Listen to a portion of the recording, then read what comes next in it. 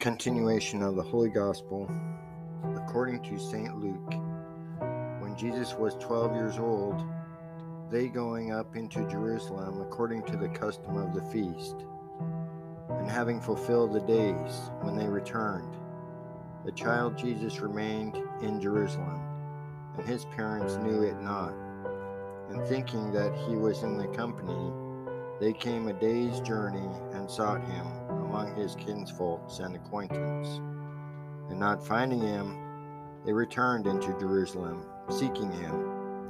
And it came to pass that after 3 days they found him in the temple, sitting in the midst of the doctors, hearing them and asking them questions. And all that heard him were astonished at his wisdom and his answers. And seeing him they wondered. And his mother said to him, Son, why hast thou done so to us?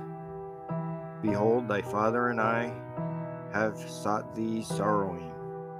And he said to them, How is it that you sought me? Did you not know that I must be about my Father's business?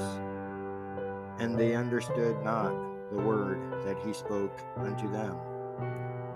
And he went down with them and came to Nazareth and was subject to them. And his mother kept all these words in her heart. And Jesus advanced in wisdom and age and grace with God and men.